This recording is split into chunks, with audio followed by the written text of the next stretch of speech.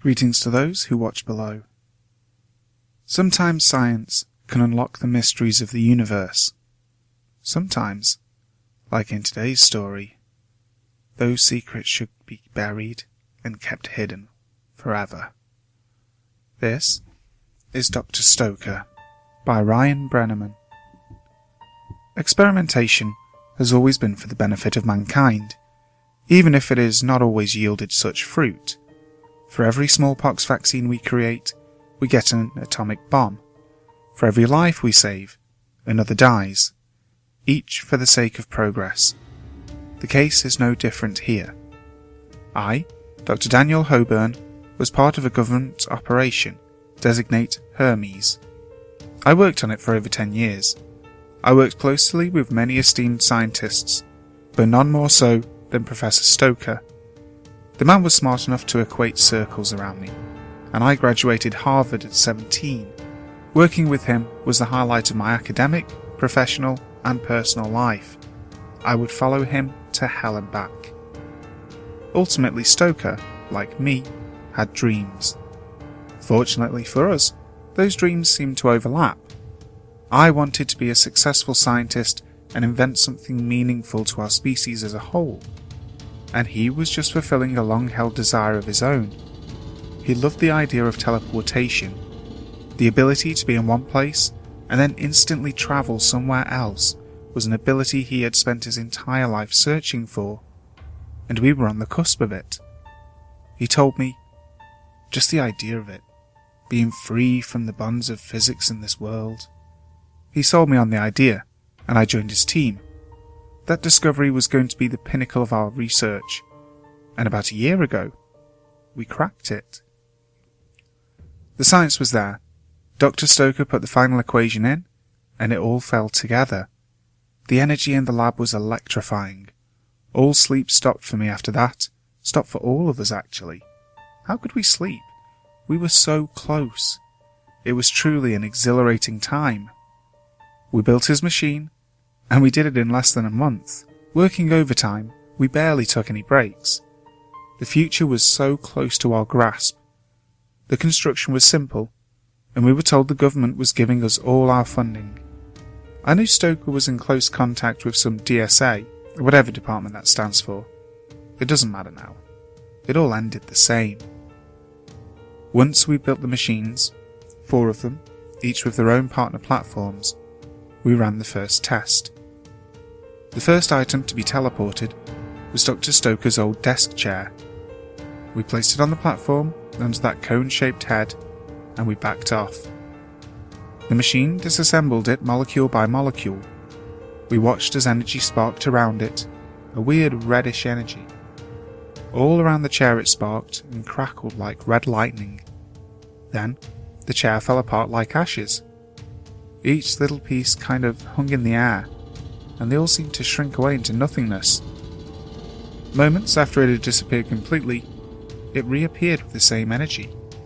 Small pieces appeared and grew, turning from ash back into the form it held before. The chair was put back together, and it maintained all of its structural integrity. We celebrated throughout the night. Experiments continued the very next day.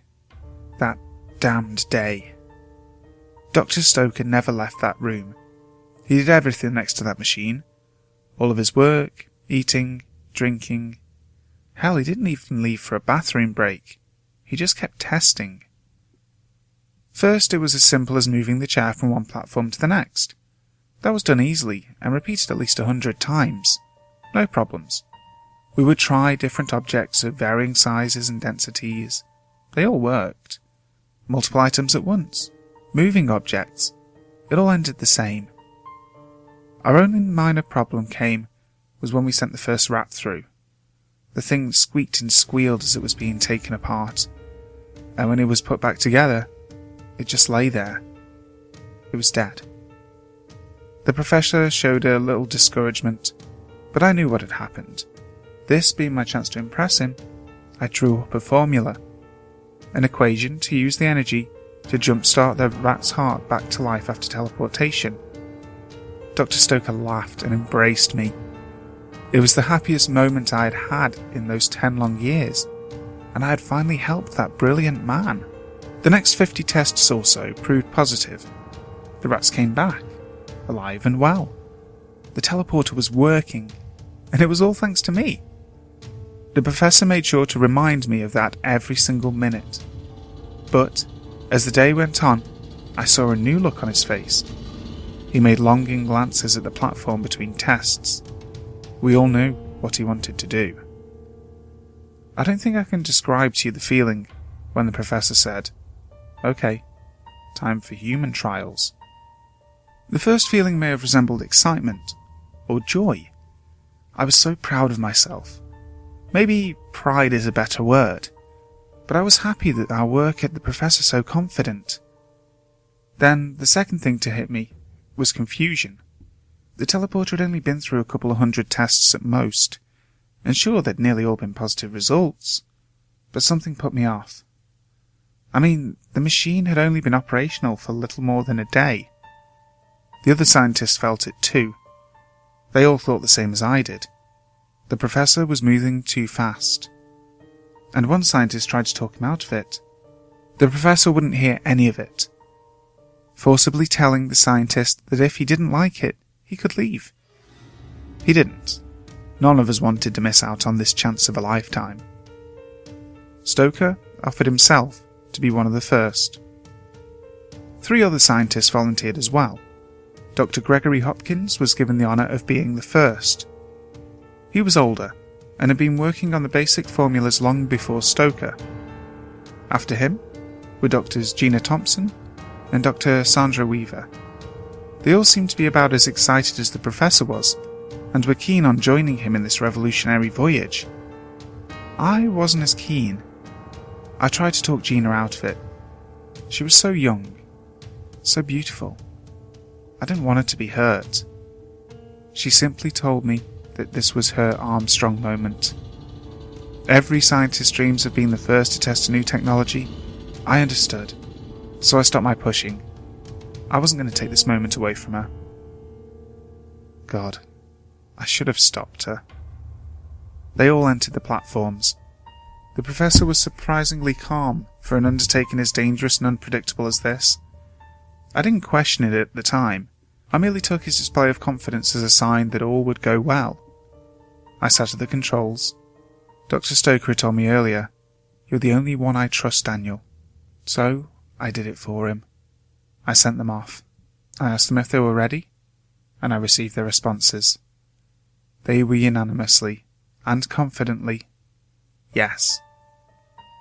I reached down to activate the teleporters, and something stopped my hand. Call it a whim, call it forbearance, call it nerves, but something wouldn't let me push that button. I fought it for a few seconds, and all eyes turned to me. I could feel the professor staring at me, glaring at me. His eyes bore through the back of my head, and I heard him yell, "Do it!" He forced my hand. The teleporter carried Dr. Hopkins away first. He left without a sound, but it looked like his body started convulsing spastically and violently. Dr. Weaver was next. She went screaming, and I had to close my eyes. Not that it helped. After her, Gina. Quickly, much faster than the others. She tried to say something as she left, but we couldn't make head nor tails of it. Her eyes looked right at me before she vanished. Longing. Dr. Stoker, however, went without movement or sound. His eyes simply closed, and he smiled. This was the realization of his dream after all. So, then we waited. In the echoing silence of that lab we waited. Each machine smoked, and we watched their twin platforms carefully. As we waited, I had a guilt about me. My stomach danced around inside of me, my heart in my throat. My eyes never blinked, not once. Something was wrong. They'd taken longer than the other items sent through. They weren't reappearing. I turned to the computer and searched the programming. I looked for any clue as to where they went. Time went by. 1 minute, 2, 3, 10. Nothing happened. Only one thing caught my eye. There was an extra code in the programming. I never got a chance to work it out, so that was when it started. As I was trying to figure out what happened, a light crackling came from behind me. On the nearest platform, there was a small popping noise. I didn't turn around until I smelt something, the unmistakable and overwhelmingly unpleasant smell of rot. It made me turn to the teleporter, and as I did, the potent aroma hit my nose like a bus. Then, the crackling came again. Instead of electricity though, I swore, and I still do today, that it sounded like a tortured scream. It built and intensified. The red lightning-like energy started spewing from the head of the machine. Then, it came. Dr. Hopkins' body had come back. But at first, we didn't even realise. His damn limbs were twisted and mangled, his body hunched over, his head bent sideways at an impossible angle. Hopkins' eyes begged for help. As he reached out with one of his long, misshapen arms, the energy stopped, and with the last strike, it caught his twisted form on fire. He screamed. Oh, God, he screamed. It came out as a gurgle cry of horror, with blood coming from his mouth. He collapsed off the platform, and blood started to pool where he lay. The screams of the others in the room reached a roar, as their terror flooded the room and my ears. The second platform started sparking. Dr. Weaver was coming back, but we'd all wished she hadn't. She rematerialized differently than Hopkins. Her eyes materialized first, and we met her gaze. We watched as her entire skeleton was put together. It stood there, unmoving, only the eyes glancing around the room. As the muscles started to form, she started to scream and cry. Her hands reached up to her face, then her skin formed. She was bloody, her skin torn to ribbons in some places. She lowered her hands to reveal a badly mutilated face. It was absolutely horrible. Her clothes, torn, burnt, and soaked in blood, were the last thing to appear. And as soon as they did, she turned her focus to me. I sat there in horror. As I looked, I saw in her, in the way she moved and stared, a primal, animalistic ferocity. There was nothing there but hatred, a rage that sent a chill down my back. My body was rigid. My heart fought against me, trying to escape. My mind told me to run, but I didn't listen. Dr. Weaver roared like a wild animal and lunged at me. I couldn't even bring my hands up to save me. All I could do was yell. "You!" she yelled, her fingers digging into my arms. "You knew! I'll kill you for it!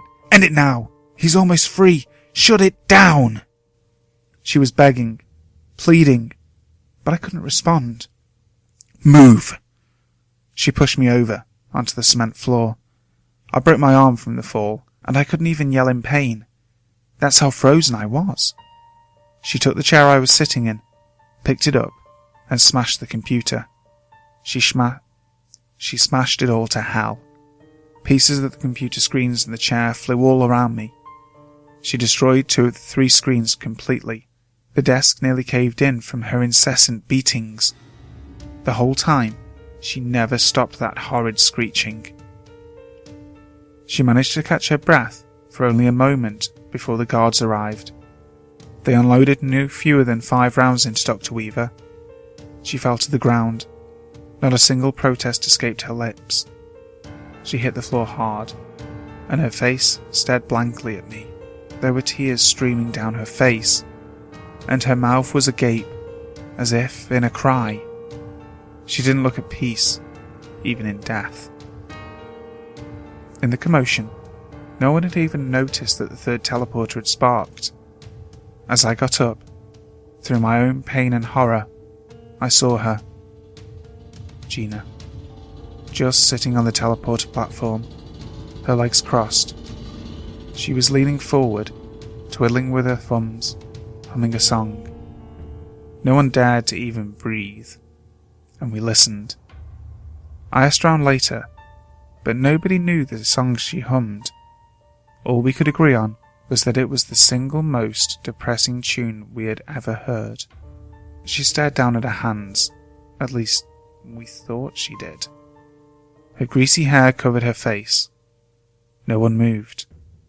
I don't think anyone could, after the two horrors they'd just witnessed. After a while, my breath came back, heavy and forceful, my body shaking. I was going into shock, and that first loud breath I took, that was what made her look up.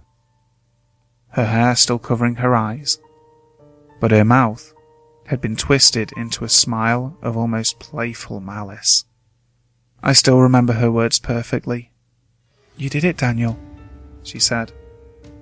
It wasn't Gina's voice, not the one I knew. "You are the true monster here. Was it worth it? Worth it all?" I didn't answer that. I couldn't even stand up. She chanted a song-like rhyme, quietly, as if singing to herself. "He was trapped and now he's free. He's out for pain and misery. Caged like a rat, betrayed by men. But now is now, and that was then. Oh, the ones who trapped him here will soon be known the true face of fear." Her head turned sharply to face me.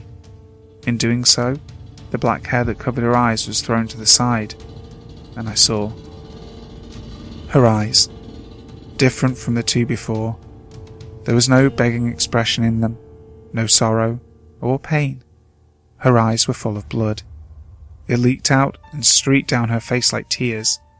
There was no way she could see a thing, but they still looked right at me. She could see me, and she watched me. She said nothing more. She just smiled through it all. Her gaze turned away from me, and she hunched her head back down, humming again. I slowly got to my feet, and I went to see what was left of the computer. Amazingly, one of the screens still flickered on. I had to see about Professor Stoker. I held on to the hope that at least one would make it out of this okay. He had to make it out okay. Just one. Then, I thought the computer was busted. It read on screen, "Delivery complete. All 4 subjects returned." I turned to Dr. Stoker's pad. Nothing. He wasn't there. But the computer told me he was. I wanted to wait. I wanted to make sure he was okay. Of course, I wasn't able to. The security force arrived in full detail a few minutes later. They carried me out of there, and I never took my eyes off that platform. The professor never came back. In many ways, he was like a father to me, one who actually seemed to care for me. I thought I'd miss him. I truly meant it. Then, as of late, my feelings have changed drastically for the late Dr. Stoker. Eventually, everything would start to piece together. The quarantine team came in and the machines were scrapped. This DSA, whatever it stands for, came in and confiscated everything. All research, logs, security footage, everything. I'm told, and have been told every time I asked, that Dr. Thompson passed away minutes after we left. Supposed exhaustion from whatever tragic ordeal she went through. It's been 3 weeks, and I still miss her dearly. I should have asked her out, but I was always too afraid. A few of my colleagues who'd seen her more close up than I did said she had scars on her hands, ones that weren't there before. Fully healed scars, they claimed. Scars take a considerably long time to heal the way they did. The implications of this, I don't even want to think about. I don't know where they went, and I certainly don't want to imagine any of them being there for any extended period of time. They were my friends. Speaking of friends, Dr. Stoker never came back. Never had a chance anyway with the machine busted. Still, I couldn't help shake the feeling I was missing something. I tried to at least locate the man's family to let them know. I figured it'd be best if someone close to them explained the whole thing. Government orders be damned. I had to tell his family. However, upon further investigation, nothing. No relatives or family in this country, or any. There were no Stokers who claimed to know the professor. Many said they'd never heard the name before. Stoker isn't a common name, and I checked with a lot of people. I realised something pretty strange during all of this. In my interactions with him over 10 years, the man never once mentioned anything about his family. I simply decided to check around. Using my old hacking skills, I discovered several shocking truths. The first being that we'd never received proper funding for the experiment. The DSA turned us down on the grounds that the risks to human life were too great. They knew something was wrong from the get-go, and Stoker made us continue anyway. The next point was that I could never replicate the code I found. I only saw it for a second, and the parts I saw didn't make sense. Stoker had added an extra command, and I'll probably never know what it was. And finally, I discovered that within the personnel profiles at our operation, there was no official folder for Dr. Stoker. At all. At this point, my mind flooded with confusion and theories. The most insane of these asked if Dr. Stoker had been somehow erased from history. The reasoning why this made no sense quickly became obvious. How could he help us? How did I remember him? No, it had to be something more. I thought back to the event every day. Something I could have missed. What did I miss in those 10 years I knew him that could have hinted at the blazingly obvious truth before me? Then, I remembered something Gina had said. Immediately, with a macabre fascination and a nervousness I hadn't felt since that day, I called a colleague of mine, whom I hadn't contacted since the incident. They were a computer tech, and I knew they hated government interference more than anything. I simply asked him one question. Do you have a copy of the security footage? His answer being, to no surprise to me, a yes. I raced over to his house, and we decided to flip the footage on. The first thing we did was watch the whole incident again. Watching for a second time, I don't know how I stood it the first time. At the sight of Dr. Hopkins, I vomited almost immediately. My body broke into a cold sweat, and I struggled to watch the whole thing. But I made sure that I listened to Dr. Thompson's, Gina's words again. I listened very closely to everything. Rewind it, I told my friend, my voice unsure. He waited a moment, judging whether or not he actually wanted to. Then, he reluctantly did as I asked. He took us back to the moment when the teleporters started activating. I told him to play it frame by frame. We watched it, very carefully. Everything seemed normal, until we reached the frame right before Dr. Stoker disappeared. My friend jumped backwards, for he had no idea. Me? I just stared at the screen in disbelief. I had a hunch, but I didn't want it to be true. I simply recalled two things said, one by Gina, and the other by Dr. Stoker, spoken to me years ago, on our very first meeting, and repeated almost every day after that, for years. What is that? My friend asked. Gina was right, I said, my throat in a knot. He was trapped, but now... I looked at the picture before me. A black demon with bony features, black eyes, and a toothy grin staring at the camera. He stood right where Dr. Stoker had stood. He smiled right at the camera. And I knew it was meant for me.